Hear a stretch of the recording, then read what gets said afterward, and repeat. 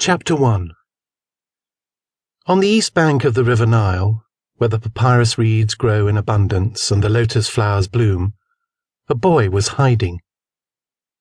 He had made the long journey south to Thebes from his village in the north, first on a small papyrus raft that had fallen apart after a few days, and then on foot. He walked for days on bare feet, keeping to the riverbank, pausing only to rest when his legs could no longer carry him, or to eat whatever fish he was able to spear with a makeshift lance, or to nibble on the ripened fruit that had fallen from the doom palms growing beyond the reeds in the lush floodplains.